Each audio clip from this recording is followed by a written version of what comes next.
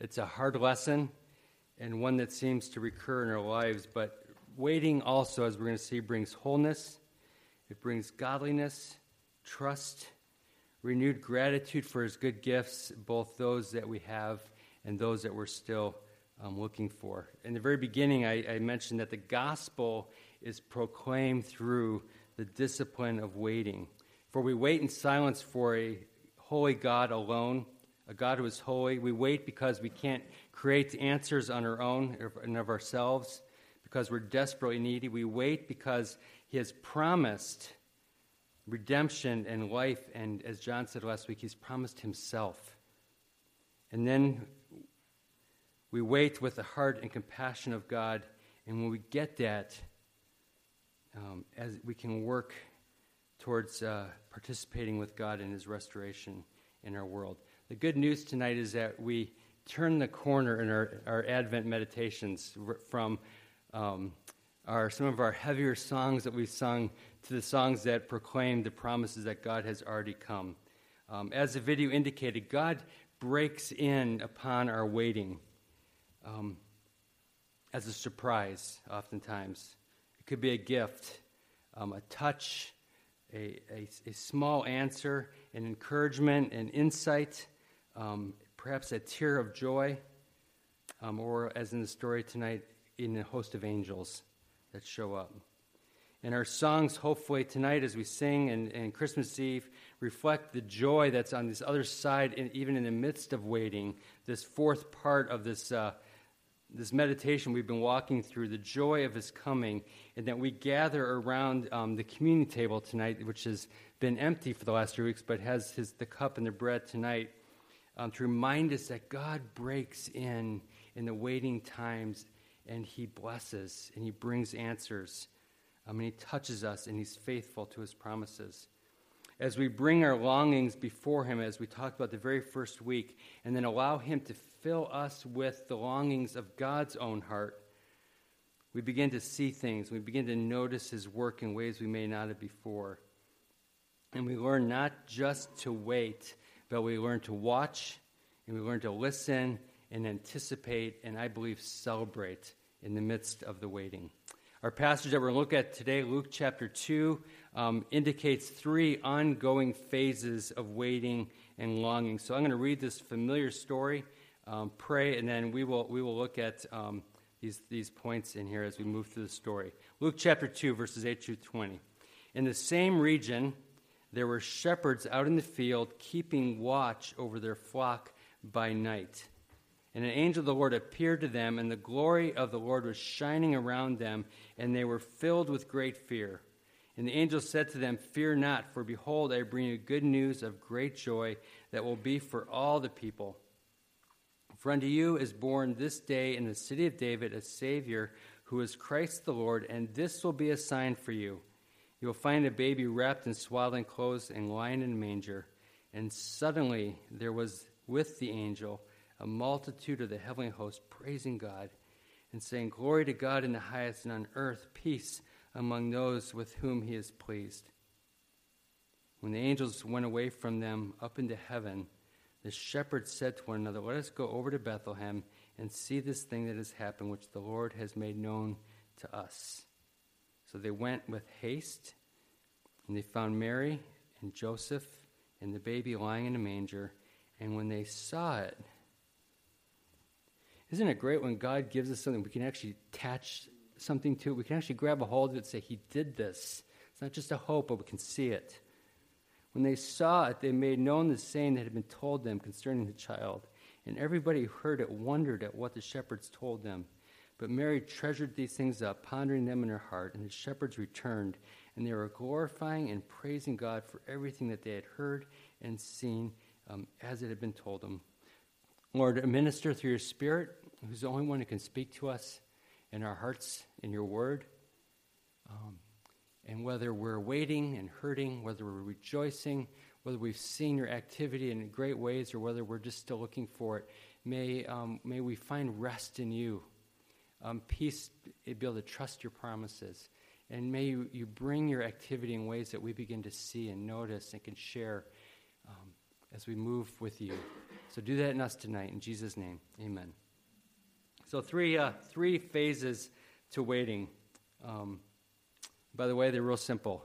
It's waiting, seeing, and waiting. It doesn't get more simple than that. Not the greatest outline. That doesn't sound real hopeful, but it is. We'll get there. Waiting, verse 8. It's the same region are shepherds out in the field, keeping watch over the flock tonight. What I like about that is just a picture of us. It's all it is. It's a picture of people living their life. They're out in their fields doing their job. What they probably did every single day. Just out moving through life as they did the day before, as they would the next day and the day after. And we all have those kinds of places in our life. I love the fact that God chose shepherds, because the whole picture of shepherds gets used all through the Scriptures. Here in this passage, shepherds at that time were on the outside pretty much. They not only lived outside, but they were kind of on the outskirts of society. They were kind of the people on the edge. They were generally isolated and couldn't really enter fully into the life of the people in the city. And yet they were those who had the inside track as well. And we see it here because the message comes to them, but also because the very theme and the truths that run through the issues about shepherds is so dear to God's heart, who was about to send the Lamb who was going to take away the sins of the world into their midst. It made sense that he would show up to shepherds. The book of Jeremiah, actually going to read some verses from there. In a number of places, it condemns the spiritual leaders of the Jewish people, and he calls them shepherds who ended up being basically evil shepherds. They were shepherds that were supposed to lead the people faithfully, and God condemns even the priests that were supposed to lead them faithfully because they had been shepherds that had not done that. They had robbed and they had cheated and they had failed their people. And in the midst of those kinds of testimonies about them and the life that those people were living at that time, Jeremiah 33, it says this. I'm going to read actually starting verse 10 of Jeremiah 33, and listen to this description. Thus says the Lord, in this place of which you say it is a waste without man or beast, in the cities of Judah and the streets of Jerusalem, they are desolate. They're without man or inhabitant or beast. There will be heard again the voice of mirth and the voice of gladness, the voice of the bridegroom and the voice of the bride, and the voice of those who sing. And they bring thank offerings to the house of the Lord, and they'll say, give thanks to the Lord, for he is good, for his steadfast love endures forever. For I will restore the fortunes of the land as at first, says the Lord. And goes on to say, verse 12, thus says the Lord of hosts, in this place that is a waste, and without man or without beast, and in all these cities there shall again be habitations of shepherds resting their flocks that had just been decimated off the property and the land at that time because of all the wars and the time of going into exile. There shall again be habitations of shepherds resting their flocks in the cities of the hill country, in the cities of Shephelah, in the cities of Negev, in the land of Benjamin, and even the places around Jerusalem, and in the cities of Judah, flocks shall again pass under the hands of the one who counts them, which is actually God himself. Behold, the days are coming, says the Lord, when I fulfill the promises I made to the house of Israel and the house of Judah. In those days and at that time I will cause a righteous branch, that's Jesus, to spring up for David, and he will execute justice and righteousness in the land. And in those days Judah will be saved, and Jerusalem will dwell securely. And this is the name by which it will be called, the Lord is our righteousness. What I love about that is it pictures Israel at that time, which it was, like a desert that had just been decimated. The people that were supposed to be the good shepherds had failed the people. The people had refused over and over again. They had not listened or looked or waited. And God was bringing these enemies in who were decimating the land. And the goodness and the produce and even the good shepherds and sheep in the fields were all gone. And they get this prophecy that at some day the Messiah is going to come, this branch. And he's going to come, and when he comes, the hills will again be filled with these shepherds, and the sheep will be there. And God's going to bring something that's going to change everything. And that's what happens on this hill. It's a picture of what happens in the declaration that this one is here. And the declaration comes to shepherds who are just living their life out on a hill somewhere. And they get to hear the beginnings of the very beginnings of the answer to this prophecy of God's coming. they're in this desert place, and I was thinking of the coldness of waiting that we talked about in the beginning of this series, and yet they get this great promise that comes through Jeremiah 33. So here in Luke, we have shepherds who are about to hear fulfillment of this word from Jeremiah, and you kind of wonder, what were they thinking before the angels showed up?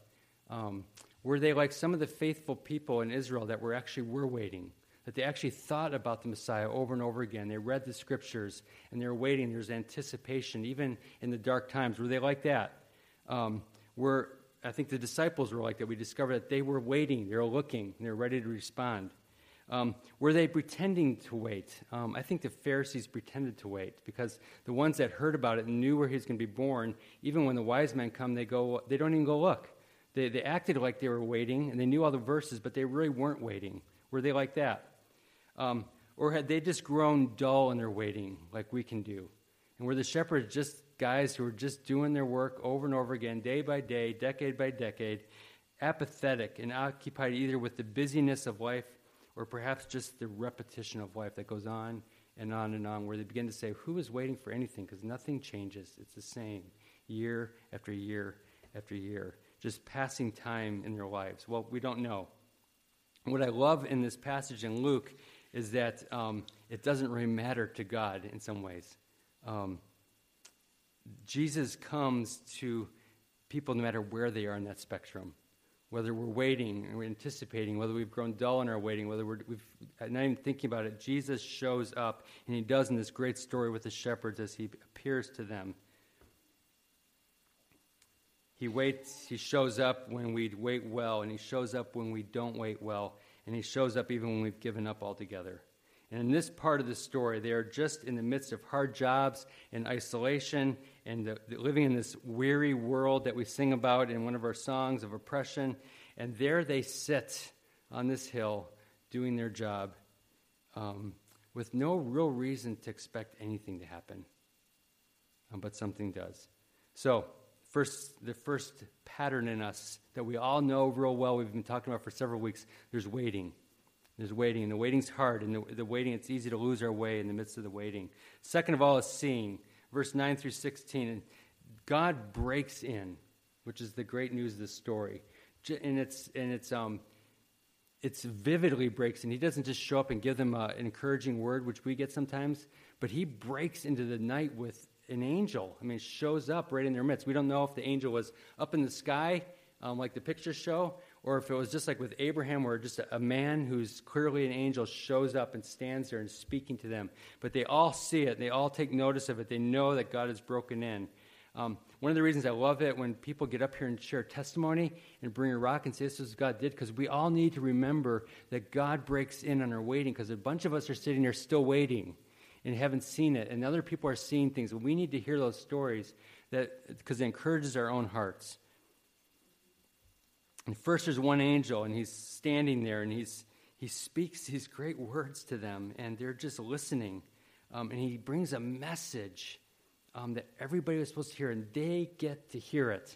Listen to these words. It talks about the glory was there. They were shining all around them. It's consuming them, and they're wrapped around it. He uses the word great joy when he speaks about something's coming. These guys are just shepherds who are outcasts in society sitting there. He says, you are about to experience incredible joy that you could never get your hands around. He gives them a promise, and he tells them that there's going to be an answer to that promise at the same time, that is awesome when that happens, isn't it? God gives a promise, and we get to see it answered right at the same time, and they get that here. And I love it because he says, it's been born for you. And although it's for all of us, I love how the angel speaks to them and says, this is for you, right here, right now. And then God continues to break in. What happens here? It says, suddenly, there was an angel. There was a multitude of heavenly hosts coming. And whether they surrounded or stood around them or they're in the sky, we don't know if they're angels or cherubim and seraphim or they're flaming angels. Whatever they saw, they were surrounded by a host, which is thousands of these angels. And they weren't even talking to the shepherds. They were just speaking the glory of God in their midst. They got to see what it was like to do that. Just watching it in their midst. And they got to see it. And even in all the waiting that might follow, they were never, ever going to forget that moment. It's not one they could forget. And they were inundated with the presence and the work of God suddenly in their midst. It's absolutely incredible scene and experience that they got to experience. Something that I think, gosh, I want to see that, don't you? Wouldn't that be something? And you never forget it. You just hang on to that thing. And they saw it all. And they watched them give praise. And they see something they can never forget. And notice their renewed trust that comes out of it. What do they say? Let's go and what? Let's go see it. They knew it had happened. They knew it. They could tell. They couldn't miss it. And so their trust was renewed, and their life was shaped and changed because they had actually seen the working of the presence of God in their midst, and they head out to see it, to go. Tozer once said that God is always speaking. He's always revealing himself to those who would have the hearts and the ears to listen. And sometimes we grow dull in the waiting, and we quit looking. And our ears get dull to it, and we don't take notice of it. And here they get shaken out, and they see it afresh. Do we stop in the end of our day, as we've talked about here sometimes, and ask, where did I see God moving today? And where perhaps did I miss him? And how could I look better? And how could I pay attention more? Where were those ripples in the water or that glimmer of the dawn that were the pictures of his presence coming in that I missed today? And where did I actually see them? And I should have stopped and paid attention. Where have I seen evidences in my day that he's moving and acting? The reminders that underneath that snow we talked about in the first week, that there's this grass that's flourishing underneath there. And it peeks up every now and then. And did we see it? Did we see him doing it? Remember that it's still there. And underneath that there's blossoms waiting to come up. But at the moment we don't see them, but we get pictures of them along the way. And here in this story, I love it. They're out there waiting. And then God breaks in. That's what we've been waiting for these 4 weeks. God, break in and just show us something of yourself, because we need to see you working in the midst of our waiting. And then number 3, the third step here is we wait, we see, and there's more waiting. But it's different kind of waiting. The third phase is waiting again, but it is a transformed waiting that is no longer waiting, but it's waiting with some other things going on at the same time. It changes it. First thing that happens here, where it's a waiting that's marked by telling. It says they went off here. They went in haste and found Mary and Joseph. And when they saw it, it says, verse 17, they made known the saying that had been told them concerning the child. And everybody was hearing it, it says. In the midst of their waiting, God shows up, and then they start telling people what God did. This is what we saw. And whether it's the smallest little thing that we see in our day, or it's some great movement of God, or it's just that little thing that just reminds that God's there, the waiting that comes after should be a waiting that's marked by telling. This is what God did. This is what I'm seeing, because we need to hear that from each other. They run off to see and tell their story. And I imagine they never quit telling that story. This is not one you forget. And I imagine they kept telling this one over and over and over and over and over again. And maybe even as old men, 30 years later, they were following Jesus, and they said, that's the one that we were told about. And they were still telling the story. Second of all, in the midst of the waiting, they were changed because they were watching. They were now watching. It says that the shepherds returned. What do you think and I was just thinking, what was it like to walk back to the hills? Because that's back to the same old, right? They're going back to that place. I imagine they're looking for the angels again. That's my guess, is that they were probably thinking, I think if they're going to show up again, what might happen here? It's like when you fall asleep in the car and then you wake up and you're like really alert for a while because like you're really looking like I'm not going to do that. I imagine they're like that, and there was a sense of like fear and anticipation and kind of like the actual expectation that we miss so often. I know God's going to do something, but do I really, on the edge of my heart, anticipate that He's actually going to do something? I don't. They went forward. I think that they were watching, and they were either looking up or they were looking around or whatever they were doing, that they were watching. God would break in on us again. They believed it, and they knew that He was near, so near that He could just crack open the door of heaven and show Himself, just like that. And they could see everything that God was doing and the praises of His heaven. As the years unfolded, did they see His work unfolding? Did they hear stories, and did they encourage their hearts I don't think that they just watched their flocks ever again. I bet they were always looking around. So their waiting was transformed because it was marked by telling, and it was marked by watching. There's an old radio show that always ended saying, keep on working, waiting, and watching, because Titus chapter 2:11 says we're supposed to look for the blessed hope in the appearing of God our Savior. And the third thing that was transformed is they went back worshiping. They're telling, watching, and worshiping. That brings us right back to the theme that we've talked about many, many times. As we go out from this place, God has taken everything we've done and has transformed it into worship. The works of our hands, our conversations, our interactions as people create an image of God and sent up by Him, it comes to worship. And so they go back, it says here in verse 20, they returned, but it says they were glorifying and praising God for all that they had seen and heard, just as it had been told them. They went back to the same life, but they went back worshiping. And we, in the midst of our waiting, as the video was talking about, what do? We worship. And worship is not just our voices, not just our gathering, which is a big part of it, but everything we do, we offer it up to God as worship as we wait on His work in our life. So that brings us back to the video. So we worship in everything we do, even in our waiting. We worship and we watch and we go about telling of the one we live for and long for.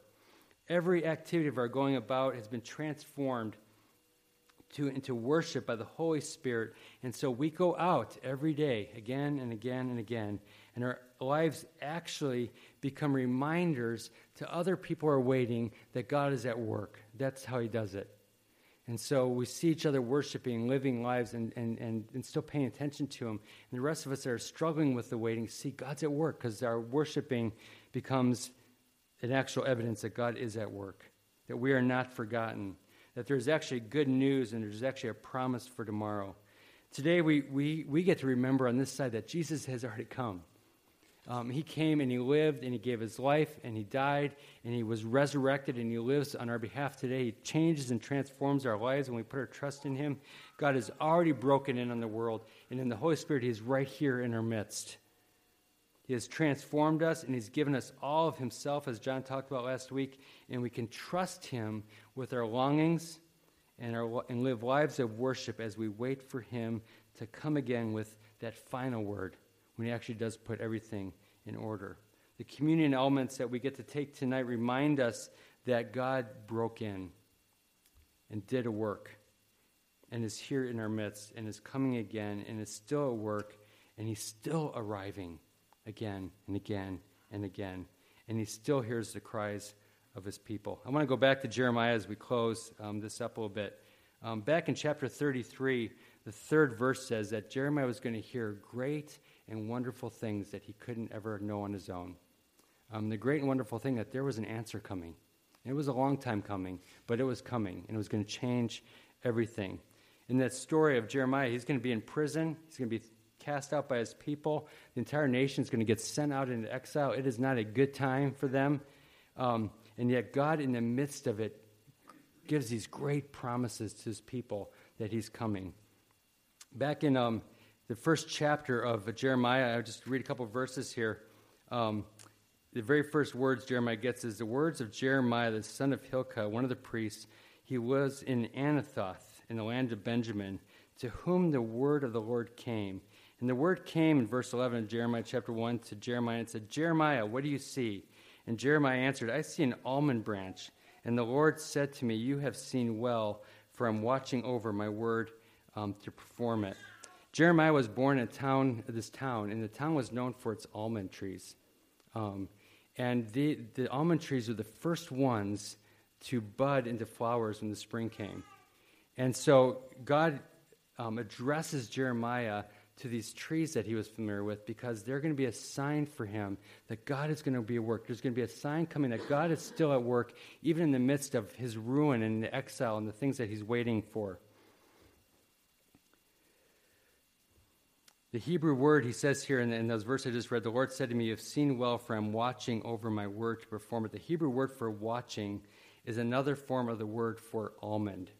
There are two forms of the same word. The root of both words means to watch or to wake, to be awakened. The almond tree, it was called the waking tree, because it said that spring was waking up when they saw the flowers coming up, and that people would watch those trees as they longed in their hearts for the first signs of spring to come. So we too watch and we worship and we wait, and we're going to see the movement of God as we wait and watch, because the little things begin to happen. And saying, God's here. God's doing that. And primarily he shows it in his promises, in his word that he's given to us.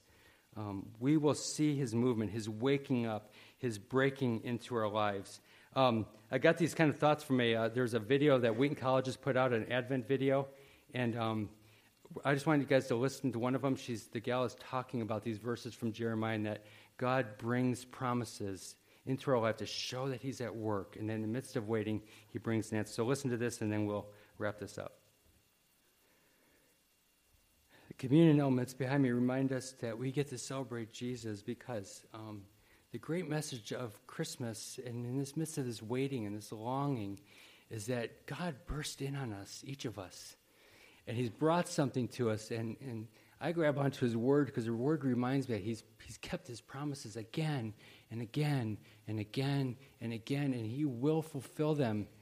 He pours into himself, and we have just begun to experience and receive and take a hold of all the good things that he's promised to those who would love him. We celebrate the communion because God is good. He loves us. He's at work. He keeps his promises. He gives. And he does it in his time. And he always gives good gifts to his children, because that's the kind of God that came and that we serve. And that causes us to take these things and break them together and remember that God is at work. And it causes us to move from the songs of lament to songs of rejoicing in this Christmas season. Let's, Janice, if you could bring the worship team up. And I'm going to pray over our communion elements here. And then we're going to sing, and the table is open behind me and on the side tonight, that we can remember the goodness of God who kept his promises. And our Christmas celebration reminds us that God is good, and that means he's going to move here in our lives today as well. Father, I want to thank you for your word and that reminder that you have fulfilled every promise, that you are working even as we wait. And so, Lord, meet us as you always do, with those blossoms of, even if they're small, that just remind us that you are actively moving in our midst. We thank you for the incredible gift of new life that comes through the cross, and for the bread and the cup that we can celebrate and rejoice over them because we've been made new in you and made new creatures. And then send us out, Lord, as bearers of a message to a world that needs to hear it, that there is hope, and that you are active and you are working, and you have already brought a life of change. May you do that in us. Receive our voices in our hearts tonight. In Jesus' name, amen.